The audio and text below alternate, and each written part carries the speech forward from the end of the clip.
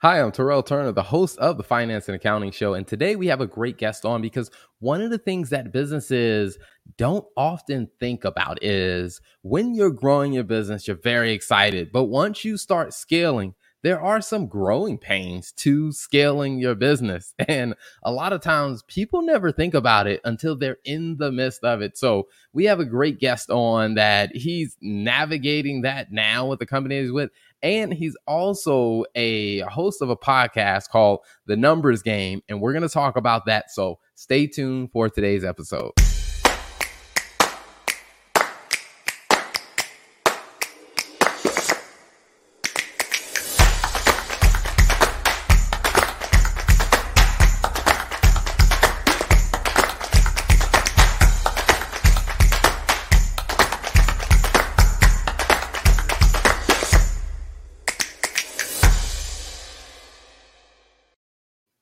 So without further ado, let me welcome on my guest, Martin Vidakovic. Welcome to the show.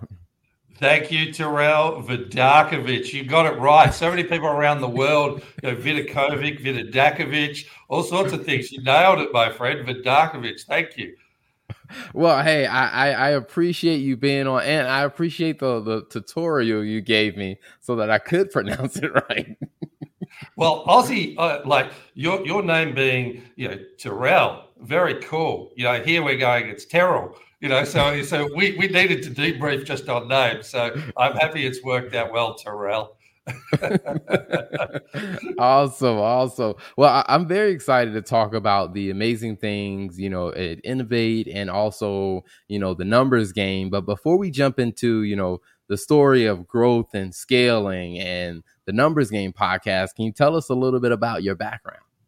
Well, my background is very diverse. I started as a 17-year-old as a stand-up comedian because I was very introverted. So I wanted to do something to really test myself and, just have courage and read audiences and create content. And it was, it certainly took me out of my shell. And so it was a very unique start, but it really helped me in regards to how I deal with criticism because, half the audience could love you, half the audience could hate you. And that's okay because you're developing your craft. But it also gave me a lot of acumen in regards to you might have 2 pages of content you're writing down and the joke ends up being a couple of lines, premise, setup, punch, premise, setup, punch. And in business, that works quite effectively because you're trying to achieve a result and find the most focused and appropriate way to get to that result. So there were a lot of good lessons in that. And then, of course, I thought, I'm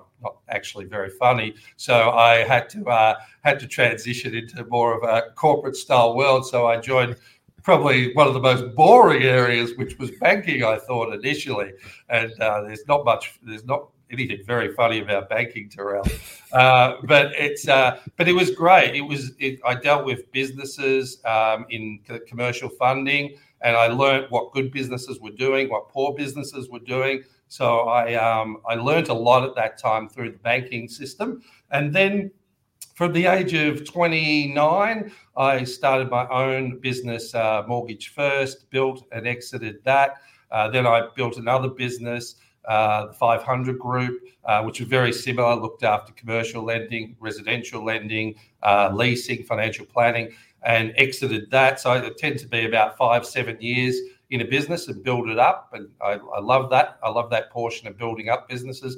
And then Innovate was already an established business. And I'd been working with the managing director, Nick Riley, and I was looking for the next project. And he was just such an authentic leader and he developed a very good business. So for me to come in and help develop an existing business was really exciting because I didn't have the pain points of the startup phase of the first 2 years. So I could really hit the ground running. And I've always been passionate about supporting people and bettering financial futures. I always felt the bank held the best interests of the bank. So in a mortgage broking and financial planning space, we could hold the best interest for the client and give competitiveness in the market, choice, and really give that personalized service as if we were looking after our own loan or our own superannuation based on our service. So I love it. I can't be any more enthusiastic. I'm 50 now, and I feel like I'm more enthused about the industry than I even was at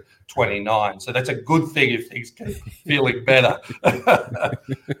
Nice. I mean, such a rich history of amazing experiences. I want to go back to, that transition from stand-up comedy and going into, like you said, going into banking. Was it interesting for you to, in like the interviews and the conversations, to help, the people who are interviewing you make the connection of why your skills from that were applicable in banking? Yeah, and that was fascinating because I had that diversity of, we owned a small grocery store when we were young as a family. So my dad allowed me to work the bread stand, and I would actually take the profits of the bread stand. So that financial discipline at an early age, even though it was very small scale, mixed in with the comedy of understanding your client and getting to know what they respond to and what's important to them, was really helpful. So, but the comedy transition was very good for me because I feel like, when people are smiling, they're listening. And I'm not in business telling jokes, right? But what I am doing is, with any challenge, when you lighten a situation up, you find you get to the way through the challenge more effectively. So I found by just keeping that productive optimism in business really helped me catapult through my career, but also in regards to how I perceive challenge.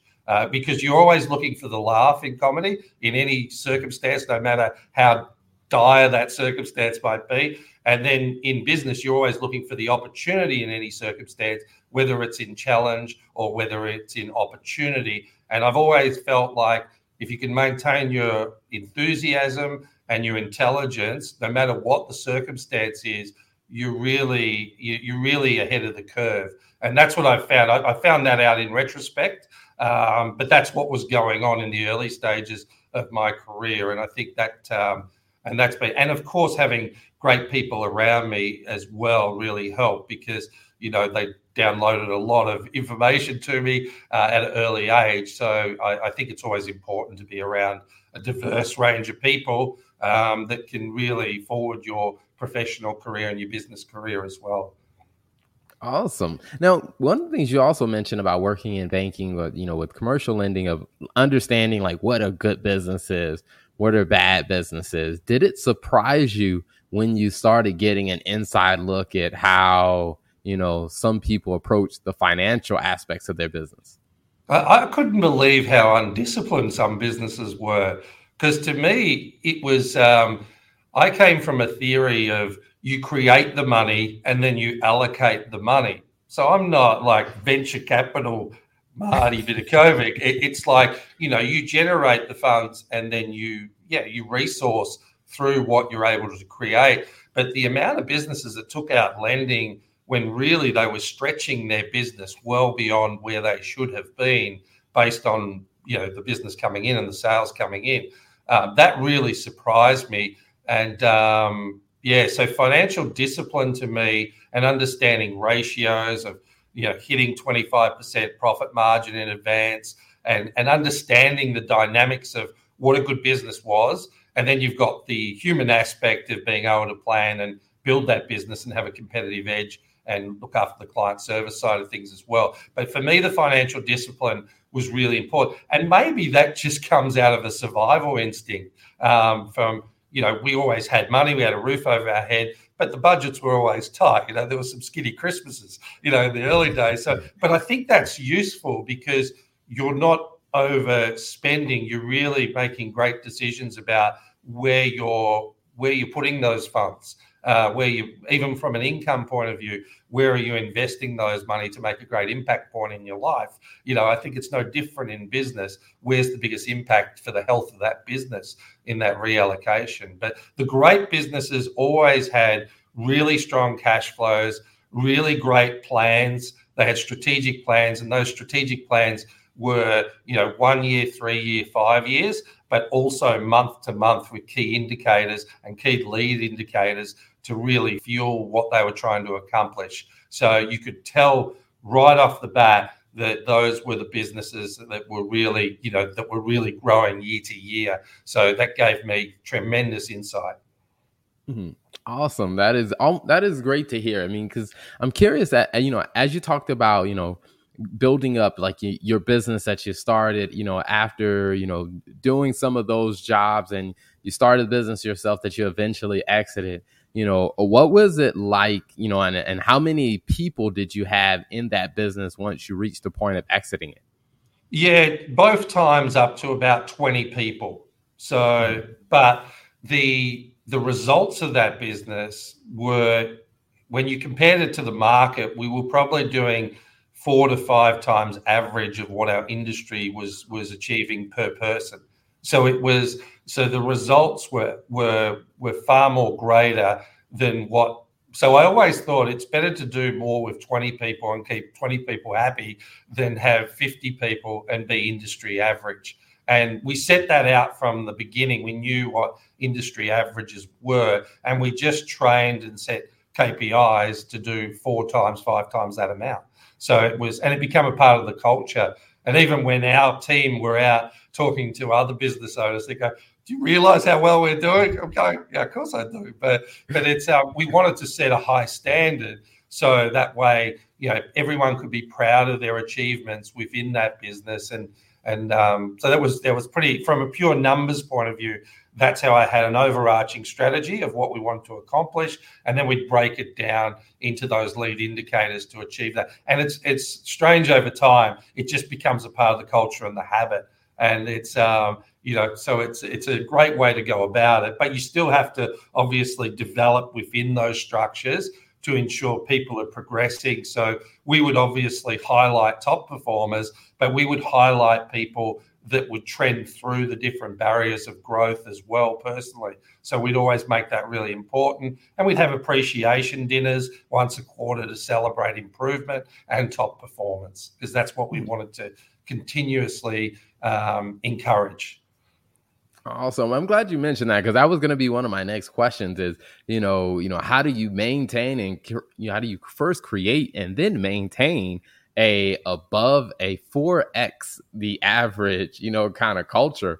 Now, as people started to find out about, hey, we're like 4 times, better than the average, was it interesting? I guess, were people more excited about what they were doing, or did you have to like dig in more to remind people of the culture of like, hey, we're winning, let's not slow down, let's keep winning? Yeah, and I think it comes back to the person. Let's say the industry average is 1 million per month in settlements, and our average was 4 million per month in settlements. The person doing 1 million per month are doing very different behaviors to the person doing 4 million in regards to efficiency, in regards to business development. So that's what you're training. So you might set a figure, but you're developing the person through that. And that's what they really love ultimately, because they're coming out the other side as a really accomplished professional. And some go on to do, 5 to 8 times, So it's when they get momentum and growth, there's a continuous hunger to want to grow and be better and provide an even better quality of service than the person that's at 1 million that struggles through.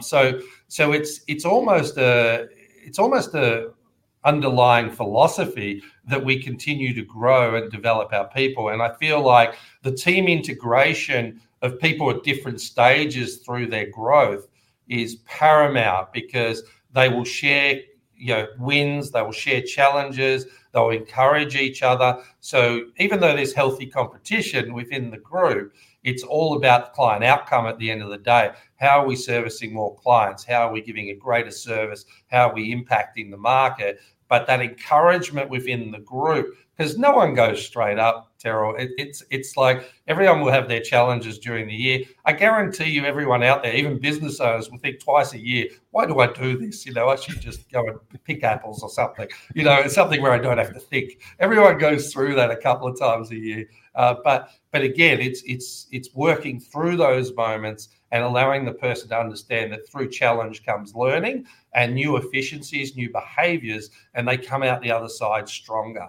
And it's really powerful. They get that real sense of gratitude for the company, but also gratitude for their own ability. And if you instill that level of confidence and you've got a strong culture of high performance, then people want to be a part of that. People want to be a part of that. And that's, I want to be a part of that as well, right? I want to be invigorated every morning when I wake up. And that's certainly, I know at Innovate, the younger people coming through inspire me just as the 45-year-olds and 50-year-olds, because we're learning so much through that generation as well. And it's really dynamic and exciting. Mm-hmm. Now, you bring up an interesting point now at Innovate. I mean, you have that dynamic of new people coming into the culture. I mean, the business is at a point of scaling, and there are some very real growing pains that you go through with scaling. Can you talk about, kind of what that's been like of just navigating the growth stage? Because it's not all rainbows and sunshine. Yeah, and maybe it's a great question, actually, because first what we had to accomplish was growth. So people usually systemize first, but we figured we better bring cash in the door and make sure our clients love us first, right? So step one, make sure your clients love you, and you're getting out and talking to more people. So with that growth, because we had 2 years ago 87% growth, at the time a 15-year-old business, which was huge, and then we had to build, and there were systems in play, but there were systems in play prior to the 87% growth, so different systems. All of a sudden, we're nearly doubling our business. So then we had to so we've gone from that stage to then becoming the Navy SEALs and really setting up systems and structures to be able to scale the business. So we went all in on making sure our technology was right. We took on HubSpot. We use Airtable. So the tech had to be right. In regards to our strategic referral partners, the way we captured information had to be more professional as well, so we could do reporting. We had to work out different teams within the group. How were we going to still give that intimacy and culture now that the business was expanding with the number of people? So we made sure we had groups like Tesla and Apple and Google, all US companies, Berkshire, put them into groups, and we could still keep that culture going. But yeah, it was a real challenge because with any time when you're scaling and you've got growth as the driver, you're adjusting as you go, but you then also have to revolutionize and make sure the systems are going to be in play so you can then just bring on talent at scale. So there were a few moments of challenge where definitely, people were getting their nose out of joint because it wasn't the smaller business where we all knew each other and happy campers. It was now like, it was a small to medium business with 50 people, which was that next level up. But now having that next year, we had 37% growth in the next year, which was great coming off 87%. But now the systems are in play, the integration's happening at another level. So there's understanding of those systems, because it takes about 3-4 months. People get comfortable with new systems as well. And now it's just adding talent and diversity of talent to what's here. And I'm sure, Terrell, we'll hit another spot where we'll grow again, and then and we'll have to reshape again. But I feel like now it's an evolution, not a revolution. We've done the hard work. Nice. Now, if people are wanting to know a little bit more about the business, where can they find it online? Yeah, definitely. I'm very active personally on LinkedIn. You can go to our website, www.innovate.com.au. And Innovate spelled Innovayt. Very innovative, I thought. But yeah, you can catch us there, or the Numbers Game podcast as well. So yeah, reach out. I always reply to anyone on LinkedIn, and always happy to support and help listeners to your show, Terrell. Awesome. Now, before we wrap up, these two things I want to cover. The first one is the Numbers Game podcast. So when people go to listen to the Numbers Game podcast, what should they be expecting to hear? Yeah, well, we all have a sports background. Like we've all captain teams, and we love numbers in sport. So the numbers game is really sort of kind of like how we've built our business team. So we have an accountant in there, Jason Robinson, Nick Riley, who's a financial planner and the MD of Innovate, and myself, who's director of sales. And I've got the finance background. But we look at world events, what's happening. We talk about finance, accounting, helping business owners, investors, and people in regards to personal finance. But there's interesting stories. We try and get people enthused about numbers, even personally, because we know that financial literacy is still an issue in our country. And we've had years of experience. So our whole aim is to serve more people in understanding the benefits of knowing your numbers. Awesome. I love it. Love it. Well, before we wrap up, one final question is, when you think about your journey that you've been on, and you think about where you are now, what's 2 pieces of wisdom that you would share with other business owners and business leaders? And it can be something you've already said, or it could be 2 new completely things.